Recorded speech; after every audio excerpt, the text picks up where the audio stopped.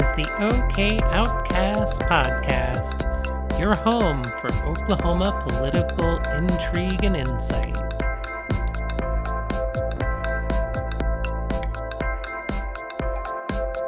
Acting Captain's Log. I am attempting to make contact with the USS Oklahoma and Counselor Troy, who is acting captain, as I am, of the USS Masterman. She is coming through on a subspace signal. Pause log. Counselor, are you there? I'm here, Chris. Yes. Counselor, how is the colonization effect going in northern Minnesota? I feel it's coming along quite nicely.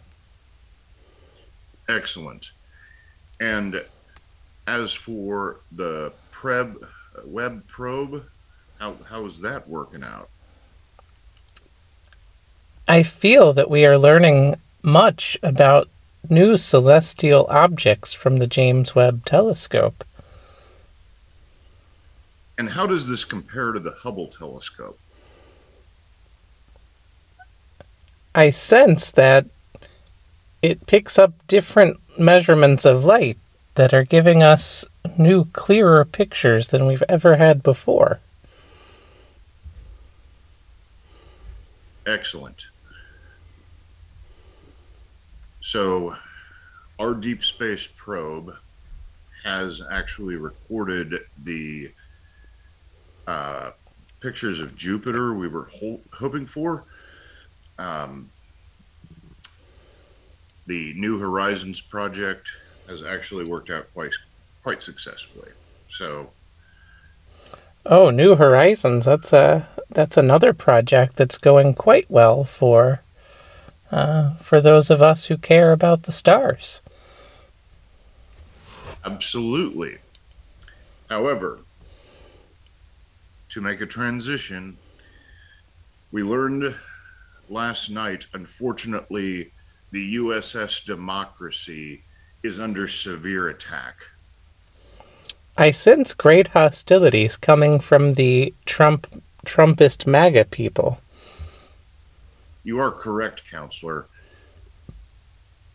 All right, let's break character, because for our audience, we're giving this a try.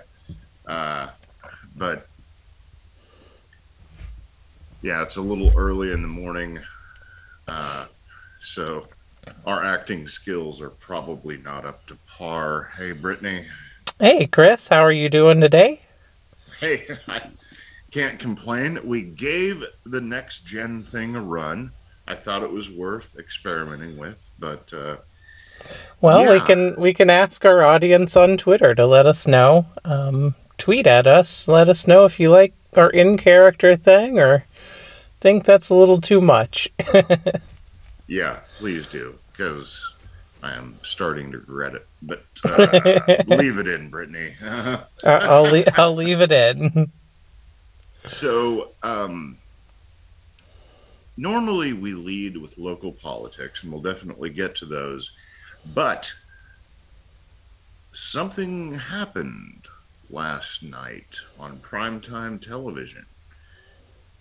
The January 6th committee hearings. The last of the primetime currently scheduled hearings, although it sounds like from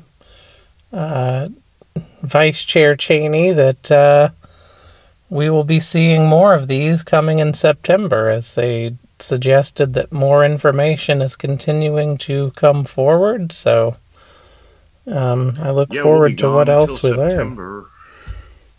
We'll be gone to September. We'll be gone to September. But yeah, I have never heard so much cussing on primetime television. So what venue did you take it in on? I watched on MSNBC. What about yourself? CBS. Got to have that Major Garrett up in the mix. Nice. And my TV girlfriend, Nora O'Donnell. Oh, yeah. But yes, I tried not to watch too much of the actual talking between, before and after the hearing so much. I really just mainly watched it on MSNBC because that was what came up first on my YouTube TV. Well, I think we can both agree, even as a Democrat and a Republican, that the president did indeed instigate that shit. Yeah, I think that last night the areas they covered last night left no room for doubt that the disgraced former president knew that his supporters were hanging on his every word. He knew that when he gave the speech beforehand telling them they had to go fight and that they had to go march down to the Capitol, he knew exactly what that meant and what they would take that to mean.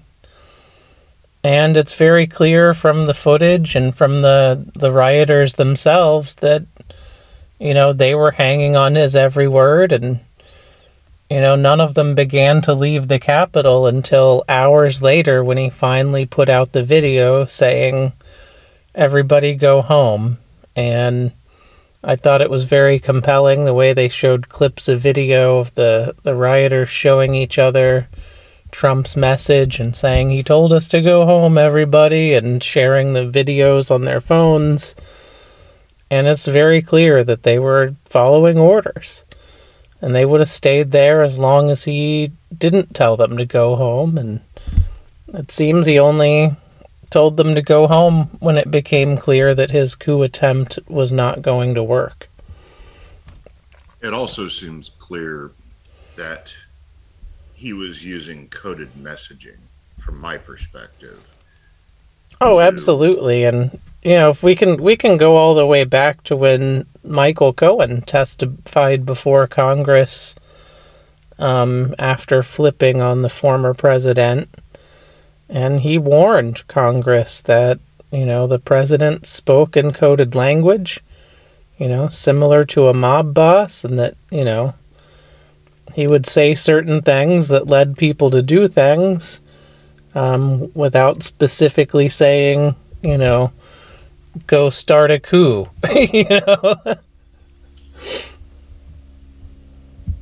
Absolutely, positively chicanerous, intolerable. And I think Liz Cheney did a great job at chairing. Yeah, and did you ever think you'd see in Washington, D.C., a Democrat hand off the chairmanship to a Republican in the minority party to allow them to chair a hearing like this on prime time? Wait, you're talking about bipartisan, how does he say it? Bipartisanship. Bipartisanship. There. I think that's the word. Yeah. We haven't used it in so long. But yeah, I think that was a very wise move. And actually, yeah, Cheney chaired, but I thought the questioning went well. I have some favorite members of the select committee over others, but yeah, it's amazing. So I'm going to put this in a different context real quick, just for funsies. I watched the late night shows last night because, of course, I did. And Seth Meyers kind of criticized, the bravery of these witnesses that were working for the staff and blah blah blah. And but yeah, they're not brave. They volunteered to sign up for the Trump administration. And that was sort of the tone of all the late night hosts. I strongly disagree with that. I like Seth Meyers. I like Stephen Colbert.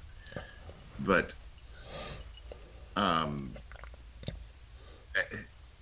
can't we give a little bit of credit when people have to, turn on their own boss? And Yeah, I think a lot of credit is due. And in particular, we've seen some of the most bravery coming from the people who, almost have the most to lose in all of this. There's some reporting that Cassidy Hutchinson, who was the surprise witness around July 4th, since turning on Trump World, has been unable to get a job anywhere, has been getting death threats, rape threats. I mean, these are young women putting themselves on the line, and as, Liz Cheney pointed out last night, these young women are doing this knowing full well they're going to face these threats, while these, 50, 60, 70-year-old men are too weak to come forward and tell what they know.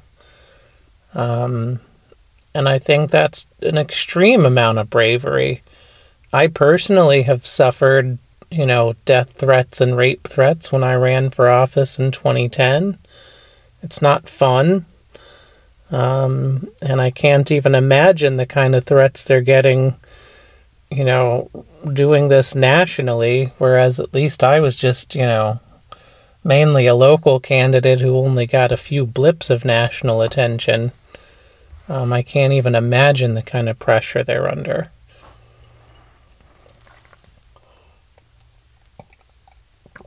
I also have the question for you. Some people quit that day, and some people felt the need to stay on. If you were personally in the White House, which would you have done? I think it would have depended upon my role. I certainly feel like, if you're more of a support staff role where you're not really in charge of anything anyway, quitting made a lot of sense. But for somebody like Pat Cipollone as White House counsel, I think he read the situation correctly and understood that if he were to leave that role, then Trump would just pick somebody who's a yes man for that role, who would not give him good advice and wouldn't be really there to try to get a hold on anything, terrible that might happen. Yeah, I think that role of White House counsel, and by the way, anybody who needs a lawyer, you should get a lawyer and you should listen to them. Don't ignore them. For sure. You're paying them for a reason. So unless you hired somebody that you found by the side of the highway, you should listen to your attorney. Jesus Christ. But Trump had a failure to understand that, to listen to the people surrounding him that were being paid, which is what the cabinet is supposed to do, is, say, hey, who was it, Lincoln, that had a cabinet full of adversaries? Yeah, a team of rivals. Because he specifically wanted not to have yes men. That's the foundation of the Republican Party, everybody. Mm-hmm. A team of rivals. You don't want yes men. And no, I think I've mentioned this in a previous episode. If you hire me as a consultant, I'm not going to be a yes man. I'm going to tell you hard truths. If you do a great job at something, praise. If you mess something up, hey, you messed that up. Yeah, I mean, and you know, same for me as an attorney. I'm not always going to tell you just what you want to hear. I'm going to tell you what you need to hear. Yeah. And it's important also to remember White House counsel isn't like the president's personal lawyer. They literally represent the interests of the office of president and its, limitations from the Constitution as well as the powers it's granted. And so I think Pat Cipollone correctly made the call that it was important to stay on and continue to represent the office of president against somebody who clearly didn't care about any of those boundaries.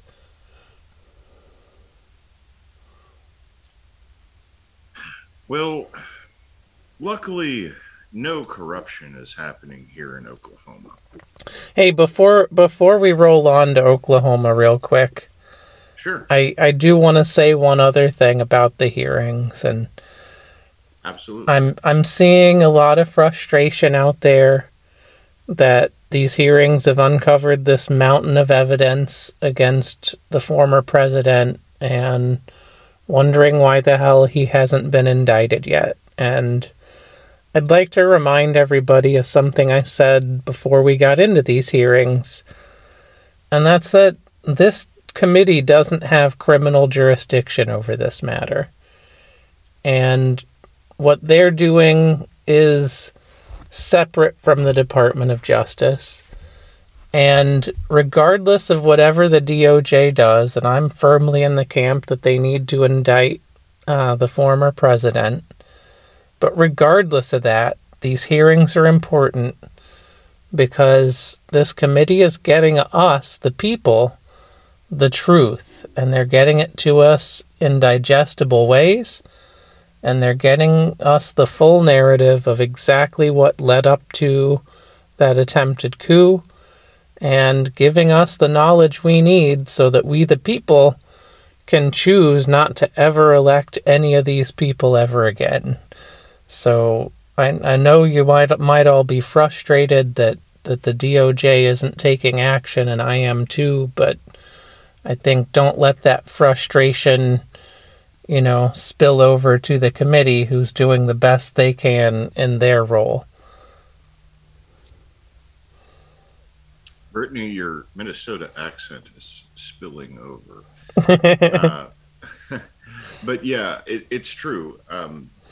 They can subpoena people, they can read things in, and I've suspected all along that what they're doing is essentially a public deposition, and it's important to realize that in order to build a case against a former president, I mean, I've been trying to consider the logistics of the whole thing. Does he get Secret Service detail in prison?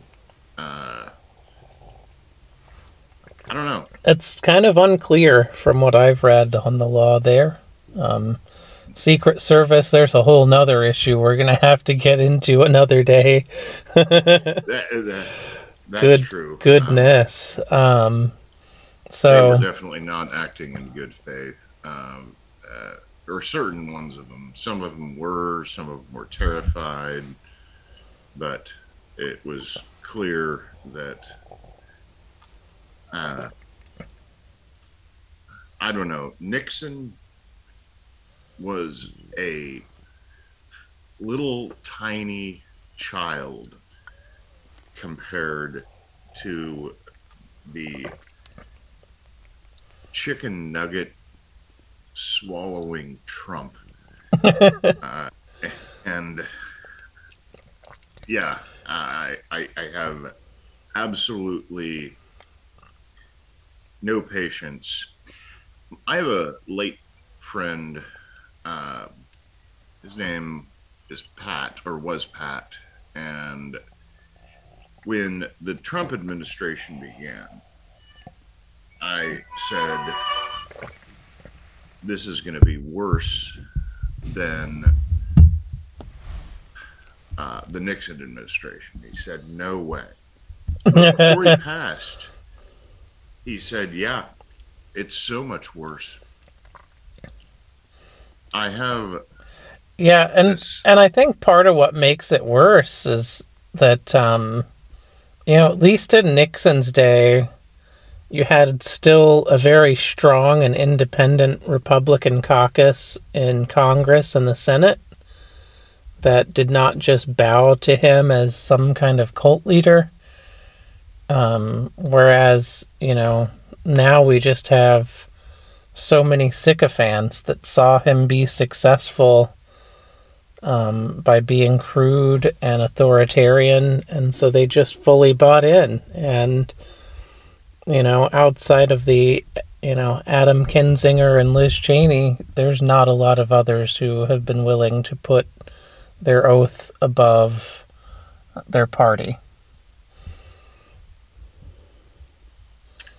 Liz Cheney is throwing herself on the wire. She looks like she's going to lose by about 20 points. And she doesn't care. She's doing it because she's doing her job. And sometimes doing your job, if you're an elected official, means betraying not your constituents. You're serving them, but it means standing up for what's right. And, she could have done something different and just kept her seat, no problem. She's probably going to lose it. But you know what? She's a hero in my book because we needed a Republican that said, no, I'm going to stand up for my values. Those values being democracy. Yeah, I disagree with her on almost every political issue of the day. But, I respect the hell out of her for putting her oath to the Constitution first and understanding that, that winning on those issues is nothing if it's being done in this backhanded, illegal, unconstitutional way.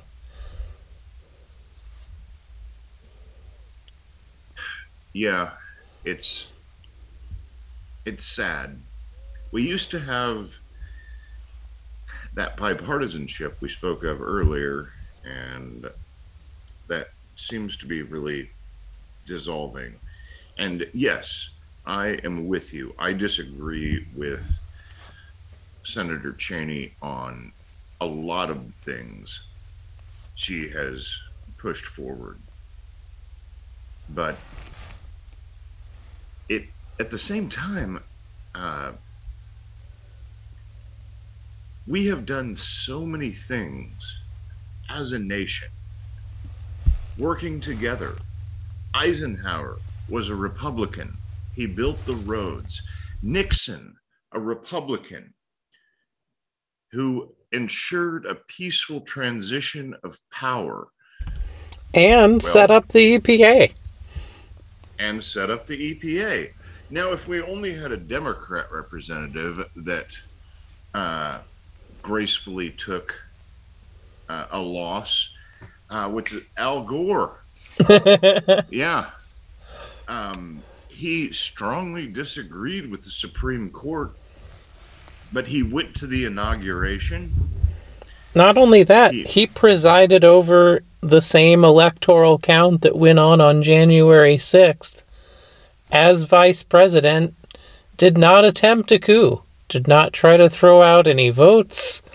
In fact, he even closed down debate of some of the Democratic House members that tried to come to the chamber to register protests of him certifying the election. And he shut that down and said, no, you don't have a senator to back you up here, so we can't hear from you today. And he presided over the count that made him not president. That must have stung. But he understood that, quote, the election is over. Something that we saw last night, the disgraced former president refused to say, even on January 7th. Yeah, I thought the outtakes were friggin' hilarious in a terrifying way. Well, on that note, we should probably move on to Oklahoma real quick. Yeah, we're probably running out. We are starting to run low on time here. Okay, so Governor Stitt up to his shenanigans again. This time, charter school edition. Digital Wallet. Well, Digital Wallet got paid by Classroom Wallet. Brittany, do you want to expand on this? Yeah, so the federal audit came back earlier this week that dealt with some of the Class Wallet stuff you talked about on our last episode, and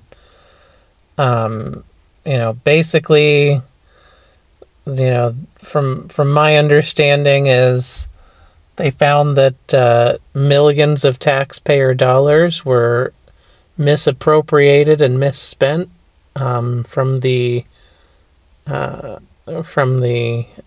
CARES Act money that was meant to support students, and instead went to some no-bid contracts to these groups that had, for whatever reason, the oversight clauses were waived. And between Governor Stitt and Secretary Walters, millions of dollars went to be used for frivolous expenses that had nothing to do with education. And it really seems like this administration has been one giant slush fund for their buddies. I think they tried to get away with it by pushing $3.9 million back to the feds, but the feds were still like, "No, we're going to need another $650,000."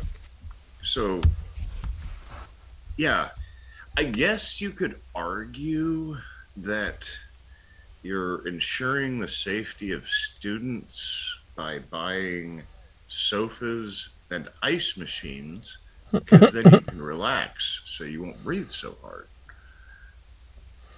Yeah, sure. And the arcade machines are going to help you relax, because if you're able to play Pac-Man,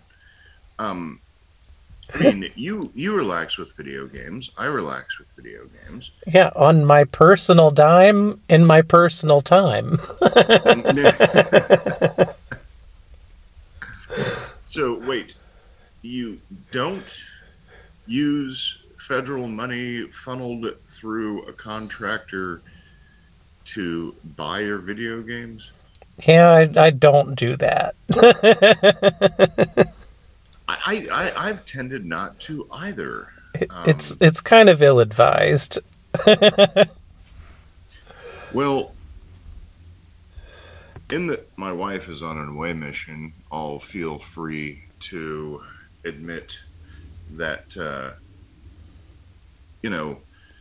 I have used my own money to buy a tablet which is now almost 10 years old.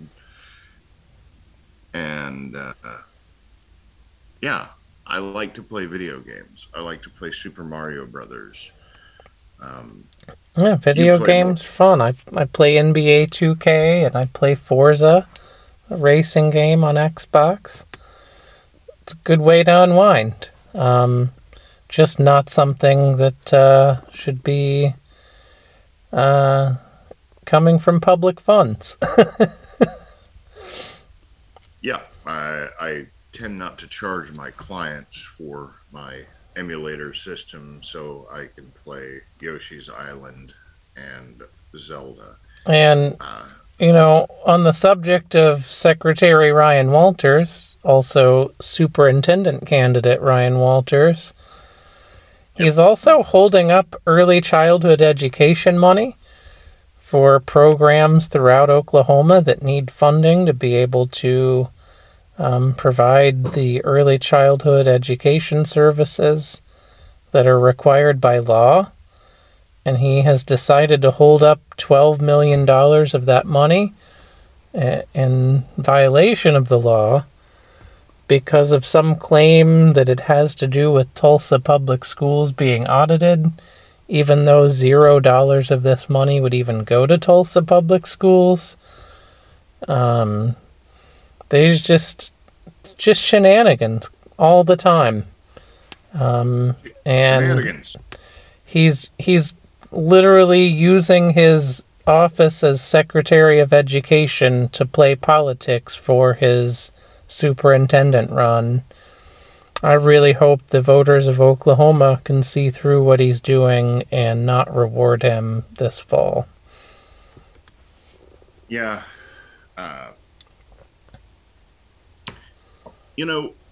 The thing is, I'm not opposed to charter schools. They have a place within the ecosystem of education. However, they are not the be-all and end-all. And with Mr. Walters, he would have charter schools simply be all of it. And I disagree with that. He and the Stitt administration clearly want to just defund public schools altogether and put it all towards private schools. And that's just not a real answer. And it's why they had difficulty implementing that agenda even with a Republican supermajority in the legislature. Because a lot of rural folks realize this doesn't benefit them or their districts. Yeah. I mean, I went to a public school in middle school and high school, Classen School of Advanced Studies, what? And our main rival, OSSM, had dormitories. So students lived on campus. Hey, and, we're gonna need to wrap soon. We're about to run out of time here. I've got to get to work. Okay. Sorry to cut you off. It's no problem. I'll talk to you soon. All right, Chris. Thanks everybody for listening again. And there's so many scandals to handle that we will be covering more of them in the weeks to come. Absolutely. We've got to. All right. Adios, everyone. Adios.